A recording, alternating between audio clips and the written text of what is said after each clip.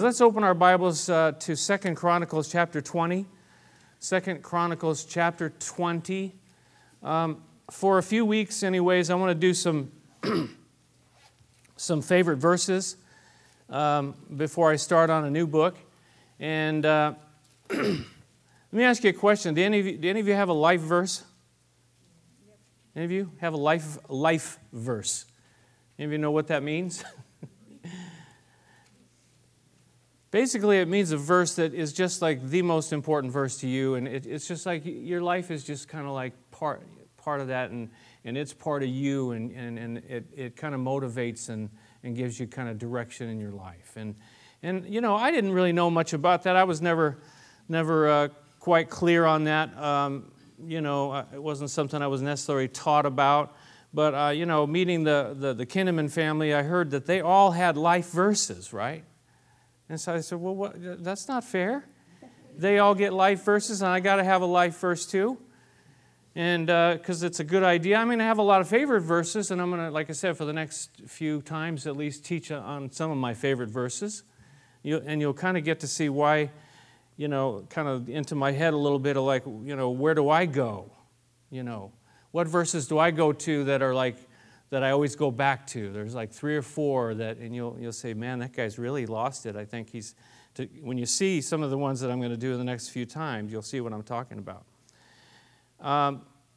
But Bill Kinnaman taught one Sunday years and years and years ago from this passage.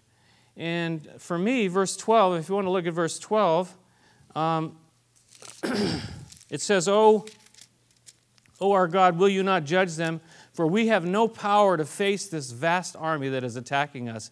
We do not know what to do, but our eyes are upon you. That became for me like my life verse.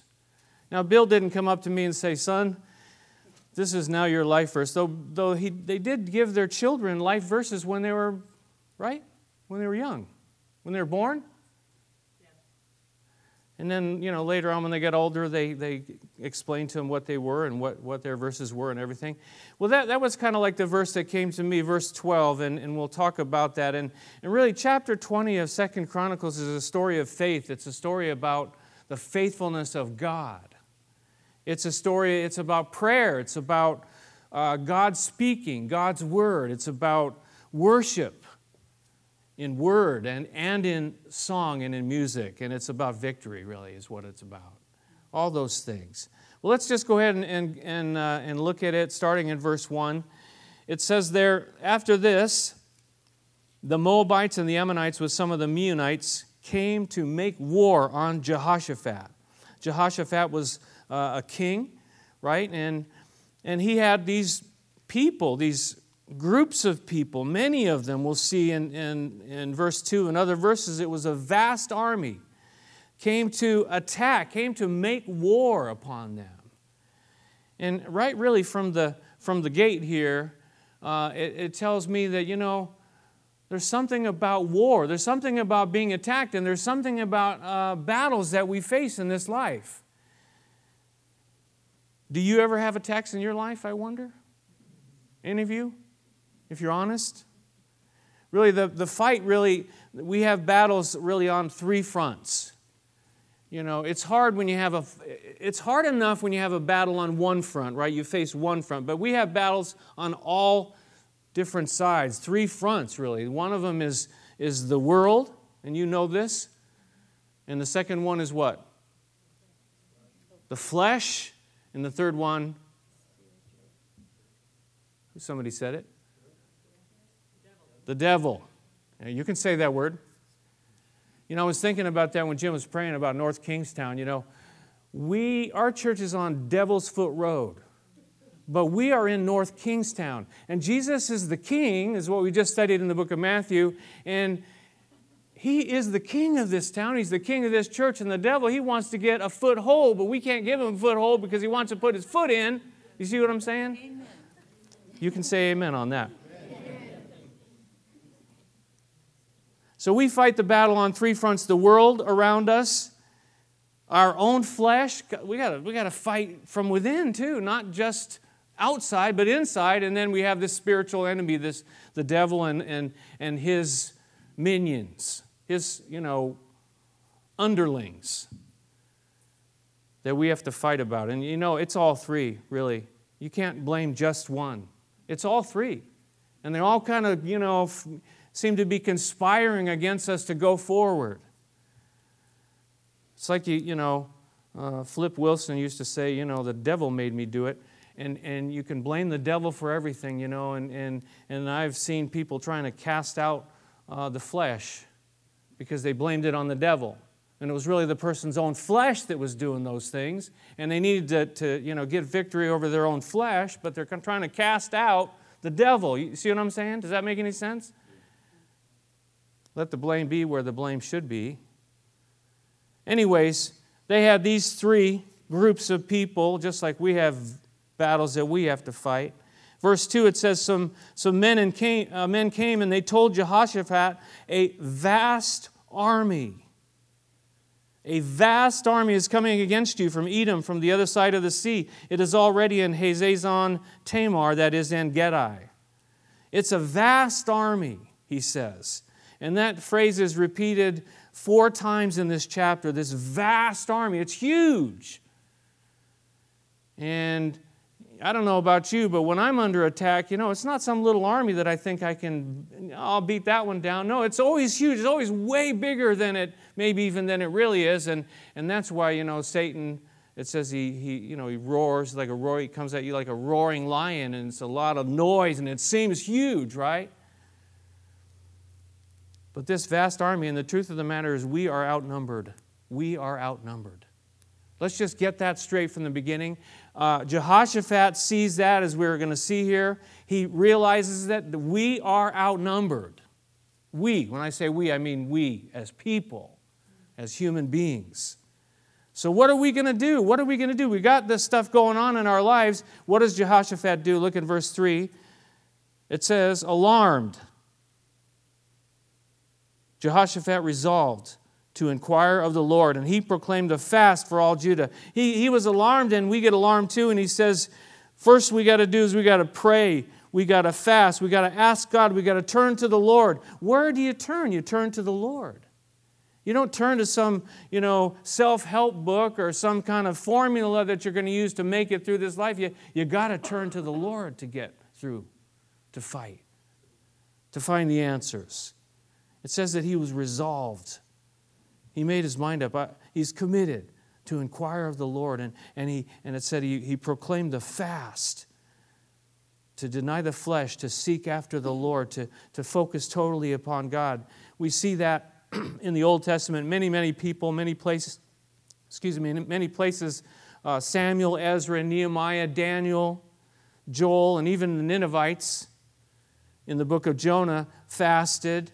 Jesus talked about it when you fast in the book of Matthew in the Sermon on the Mount, when you deny the flesh that you might seek after God. He said, listen, this is serious.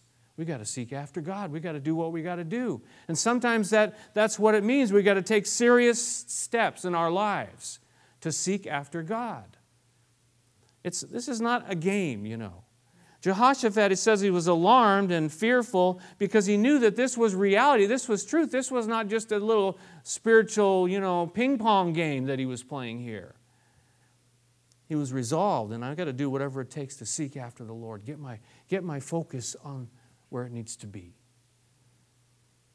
Verse 4 says the people of Judah came together to seek help from the Lord. Indeed, they came from every town in Judah to seek him. It's like they got the word and they said, we whatever we need to do. And they got together, these people, to seek help and to acknowledge that they had a need. And that's, again, what I was trying to say about the fact that we're outnumbered is that we need to acknowledge that we need help. It's not a bad thing to acknowledge that we need help. If we think that we don't need help, guess what? That's what Jesus was rebuking the Pharisees about. He says, well, if you think you're all fine, guess what? Those that think they don't need a doctor, it's thinking that we're all set. That's the problem. But they realize that they acknowledge that they need help, and the question is who are you going to call? Where are you going to turn? They came together to seek help from the Lord. from every town to seek Him. Think about those words, to seek help from the Lord and to seek Him. Not only to seek His help, but to seek Him Himself. There's something about that, you know. We don't just go to God to get help when we're in trouble, but we go to God for Him Himself too. We seek Him. And it's funny, when we're in that kind of relationship, when we're seeking Him, you know, the other stuff kind of works itself out. That's why He said in Matthew 6:33, you know, seek ye first the kingdom of God and His righteousness, and all these things will be added unto you. If you get the first part right, the other stuff will be okay. It'll come together. Seek Him. Yeah, it's not wrong to say, listen, I'm in trouble. I need help. Verse 5, then Jehoshaphat stood up in the assembly of Judah and Jerusalem at the temple of the Lord in the front of the new courtyard. And then we have his prayer here from verses 6 to verse 12. He says, O Lord, God of our fathers, are you not the God who is in heaven? You rule over all the kingdoms of the nations. Power and might are in your hand, and no one can withstand you. Where does he start? He's there standing. He's with all the people. He's at the temple. And where does he start? What does he start with here in his prayer? He starts with God, with who God is. He says, you're the God of our fathers. You're the God who's in heaven. You're the God who rules over all. Rules over all the kingdoms of the nations. Power and might are in your hand. No one can withstand you. He began to, and you know, he's not telling God anything that God doesn't already know, right? So for him to be praying like this, who's he reminding? Himself and all the people that were around him as well when he was confessing that God was the God in heaven. Jesus, you know, reminds us of what Jesus taught his disciples. You know, he said, this is how you pray, our Father in heaven. Our Father who art in heaven, hallowed be your name. Starts with who God is. In verse 7, look what he goes on from there to what God has done. O our God, did you not drive out the inhabitants of this land before your people Israel and give it forever to the descendants of Abraham your friend? What had God done? God had opened the doors. God had brought them into that land, and now we see some attacks on their place in the land. Verse 8 says, they have lived in it, and they have built in it a sanctuary for your name, saying, if calamity comes upon us, whether the sword of judgment or plague or famine, we will stand in your presence before this temple that bears your name, and will cry out to you in our distress, and you will hear us and save us.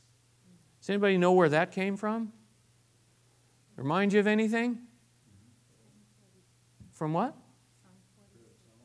The prayer of Solomon, right. When Solomon dedicated the temple, it was part of his prayer. God, when we're standing here, when we're facing towards this place, and we have these things happen to us, when you read the whole context too, you see that part of it was their own fault. They walked away from God, but if they were out somewhere and the judgment would be upon them of God from walking away from God, and they got themselves into trouble, it says when they turned back, and they said, God, they turned back towards God and say, God, help us. He's quoting, he's reminding them of the prayer of Solomon that God said that he would hear and save. See, we don't just talk into the air. Prayer, I spoke a few weeks back about, what the way ahead is for us, and the way ahead really is prayer. And God hears us. And He saves us.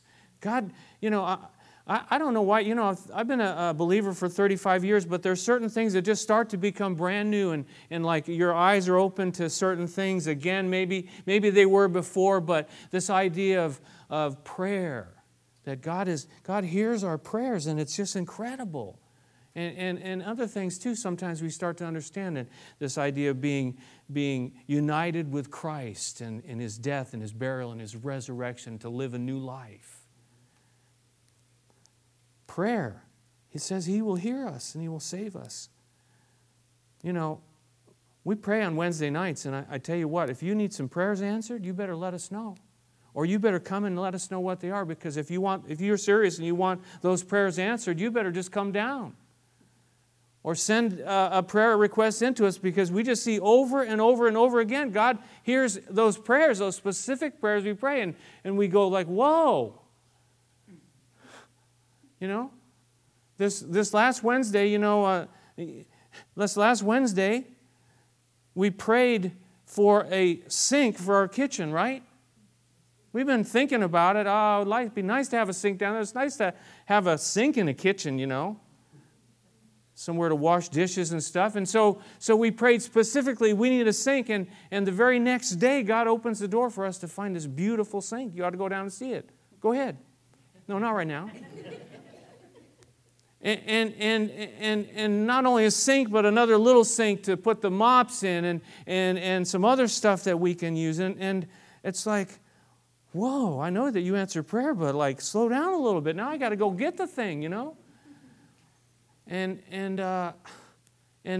earlier in the day, it was like it all came together. Earlier in the day, someone said, listen, I have some funds I want to put towards that kitchen. I said, okay. It all came together, you see. It's just incredible. God answers prayer, and this is what we see here. What does Jehoshaphat do first? He prays. He prays. He doesn't say, listen, I'm going to get my, I'm going to, start working out and get all, buff, and then I'm going to go out and fight these people. There's more than them, but, we're pretty strong people. No, he falls before God and he says, God,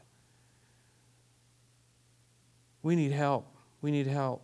Verse 10, he says, but now here are men from Ammon, Moab, and Mount Seir, whose territory you would not allow Israel to invade when they came from Egypt. So they turned away from them and did not destroy them. See how they are repaying us by coming to drive us out of the possession you gave us as an inheritance. That's what they were trying to do. This is the current problem that they had. And we all know, when we solve and we get victory and God works in our lives in one problem, there's going to be another one down the road at some point in time. Just you can put that in the bank. Because in the world you will have what?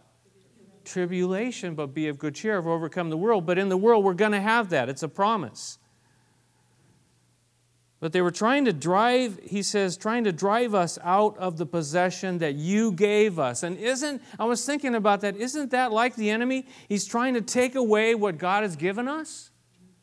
But the truth of the matter is he tries, but he fails because he cannot take away what God has given to us. But he gets us to think that we have lost something. He gets us to wander around and be in confusion. And God is not the author of confusion, right?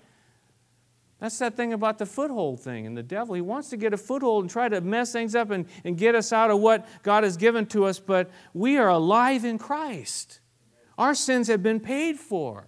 We have been crucified with Christ, and now we live because He was resurrected from the dead. This stuff, we read in our Wednesday night. We always have a short devotional Bible study and with some worship, and we read about, Colossians 3. It says, if we've been raised with Christ. And how many times do we walk around going, you know what, I've been raised with Christ. I've been raised with Christ. We don't, because we're not thinking about it. But the truth is, we have been if we belong to Him. I've been raised with Christ. Hey, wait a minute here. I've been raised with Christ.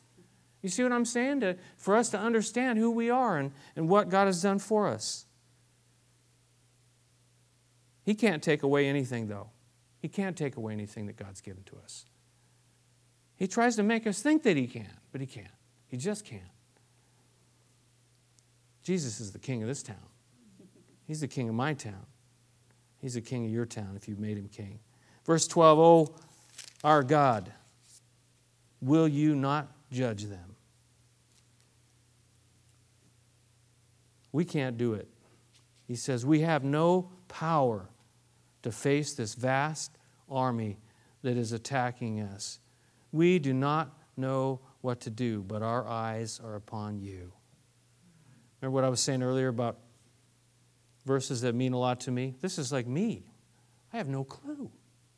You all think, and you say, well, how can you say that? You're going to make us insecure, whatever. But this is the King Jehoshaphat, right? He's the king of the whole Judah, right?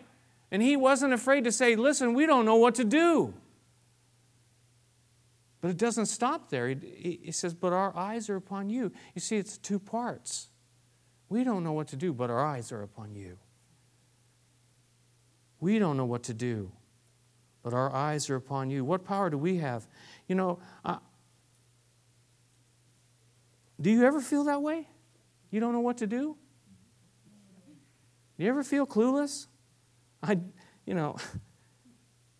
That's why it's my life verse. But we can't stop there, right? Because the second half, our eyes are upon you, he says. We need to keep our eyes upon him.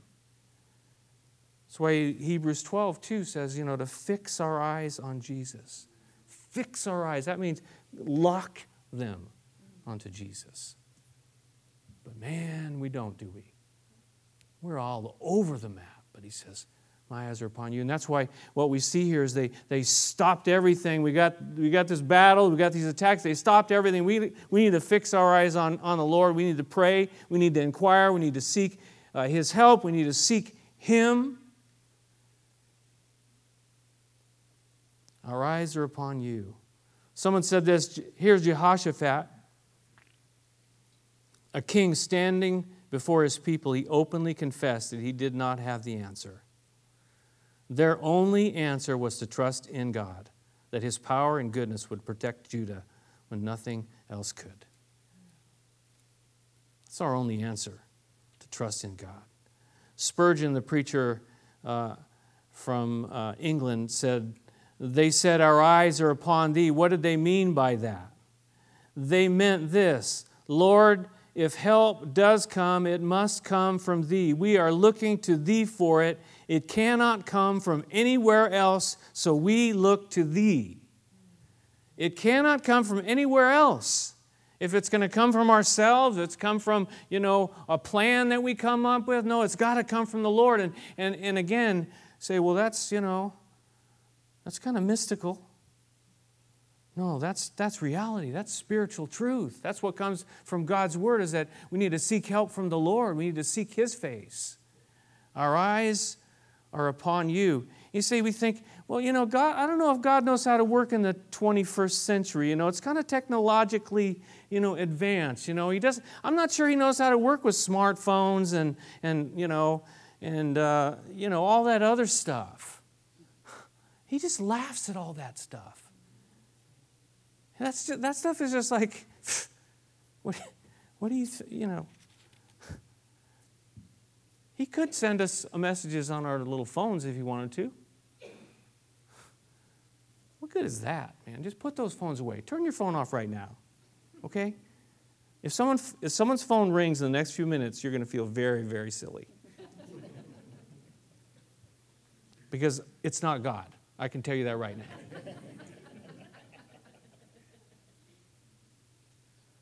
Our eyes are upon you. Look at verse 13. And all the men of Judah, with their wives and their children and their little ones, they stood there before the Lord. What kind of picture do you see in that verse? I see them together, the families. Not just the dad, not just the mom. I see them coming. The kids are all part of it. We shouldn't leave our spouses out, our children out, our families out. They stood there before the Lord together. That's the picture I see. They stood there before the Lord.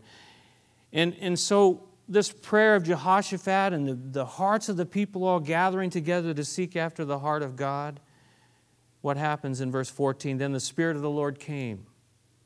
And it came upon Jehaziel, the son of Zechariah, verse 14, the son of Benaiah, the son of Jael, the son of Mattaniah, a Levite, and descendant of Asaph, as he stood in the assembly. So God spoke then. This is what happens here. God speaks. The Spirit of the Lord comes upon this man, Jahaziel. He speaks through him. And the next verses tell us what God speaks through this man. You say, well, what's going on here? Well, the Spirit of the Lord, he's functioning as a prophet here. And does God still speak through people? Yes. Primarily, though, God primarily has already spoken, though. He's given us His Word, you see. Number one, He's spoken, but can He still speak through people? Yes, I believe He can, but it always needs to be judged according to this book. And it always needs to be in line with this book, because a lot of people are around saying, well, the Lord saith this, and thus saith the Lord, and coming up with all these things, and really what they do is they end up going and building cults, is what they do, because they're not checked by what God's Word says. He's already spoken. God has spoken to us. He's spoken to us through His Son, through His Word. But has God spoken to you maybe by a person who says, you know what? You need to go read Colossians chapter 3. Or maybe, did you ever think about this verse here over in Psalm, Psalm, be still and know that I am God. 46:10? Have you ever thought about a verse like that? You know what I'm saying? So God uses people still, you see. But when they begin to, say that, God's speaking through me and all this stuff, then, back off, watch out. But God spoke through this man here, and He said these words, listen, King Jehoshaphat, verse 15, and all who live in Judah and Jerusalem, this is what the Lord says to you. Do not be afraid or discouraged because of this vast army. See that phrase again? Do not be afraid or discouraged because of this vast army, for the battle is not yours, but God's. The battle is not yours, but God's. He says, listen up. You've got to listen to what God says. There's a lot of voices in the world today. We can't, sometimes we need to shut everything down. Shut down the TV set, the radio, all the magazines and all the books, and shut down our smartphones, shut down all this stuff, and seek after God and His Word and listen to what He has to say. There's a lot of voices, but there's only one voice that really is important, and it's the voice of God. And He says, do not be afraid. Do not be discouraged because of this, because of these circumstances, this vast army. He says, why not? Or we say, why not? Why shouldn't I be discouraged and afraid? He says, for the battle is not yours, but God's. The battle is not yours, but God's. The battle belongs to the Lord. If we're following after God, you know what? We need to stand and see what God will do. We pray and we bring it before Him, but then we have to watch and see what He's going to do. When David was fighting the Philistine, who obviously was way bigger than him. He was young, and this Philistine was huge, right? You all know the story. You've learned it, from a young child, many of you. But David says these words. He says, all those gathered here will know that it is not by sword or spear that the Lord saves. He says, for the battle is the Lord's, and He will give all of you into our hands. He said, the battle is the Lord's. He knew that. Now, we know the rest of the story. He had to show up and he had to do what God asked him to do. But the battle is the Lord's. Moses, speaking to the Israelites, he said, don't be afraid, stand firm. When the Egyptians were coming after them, after they'd already been, taken out of the land of Egypt, He says, you will see the deliverance. The Lord will bring you today. The Egyptians you see today, you will never see again. The Lord will fight for you. You need only to be still. He says the Lord will fight for you. You need only to be still. They were freaking out, if you remember the circumstances. They were backed up, the sea behind them, right? They had nowhere to go, nowhere to turn, and they wanted to just go anywhere, do anything, but Moses tells them the Lord's going to fight for you. You need to be still. You need to trust, in other words. You need to trust the Lord. Verse 16, what happens next? the Lord says to them, tomorrow, march down against them. I don't know if I like that word tomorrow. Why not today? Why can't we have the answer today? Anyways, that's not on the point. Tomorrow, march down against them. They will be climbing up by the pass of Ziz, and you will find them at the end of the gorge in the desert of Jeruel. Tomorrow, march down against them. What did he want them to do? He wanted them to show up. You got to get up and show up. You got to show up to the battle. And that's what he wanted them to do. And so many times, we just want to, we're fearful. We want to hide. I don't want to go out there and face that thing. But how are we going to see what God's going to do if we don't go out and face it? You know what I'm saying? We got to show up. And then he repeats it again in verse 17. You will not have to fight this battle.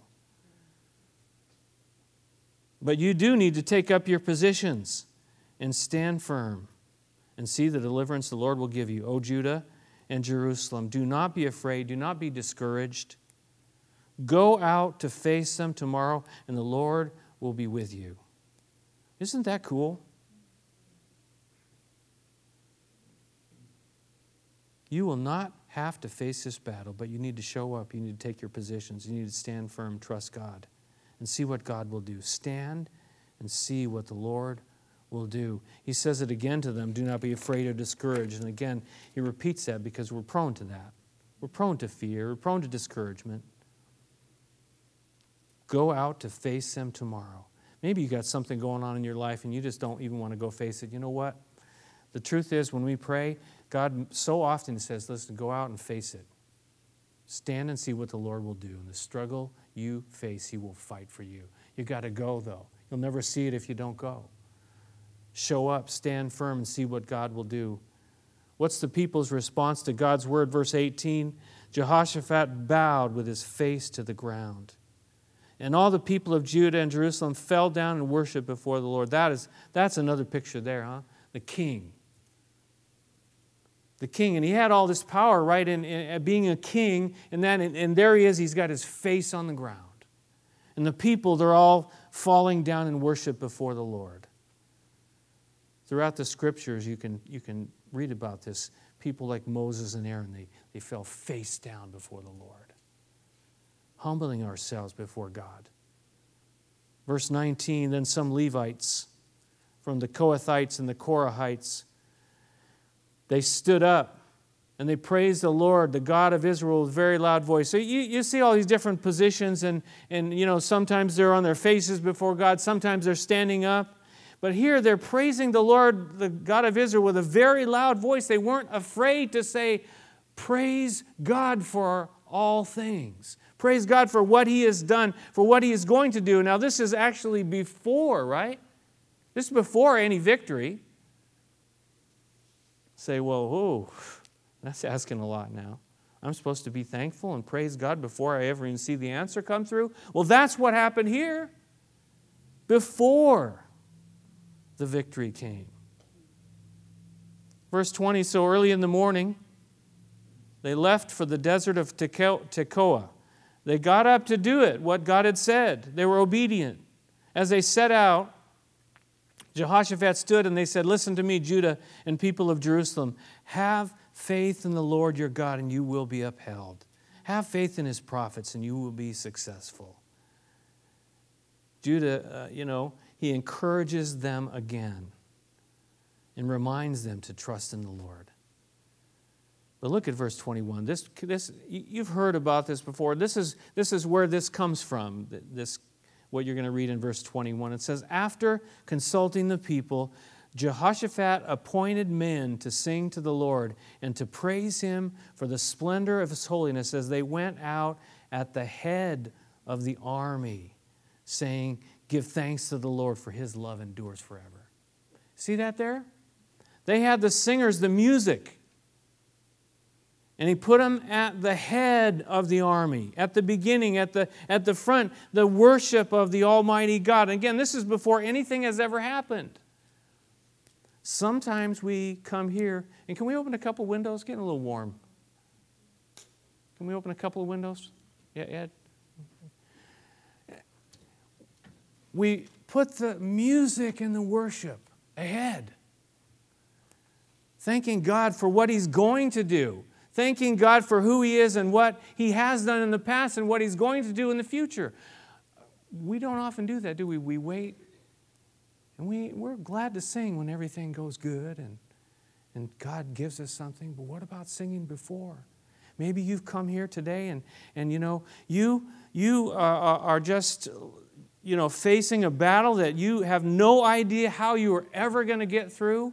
Well, have you thought about maybe singing to Him? What? No. I don't even sing. Why am I going to sing now?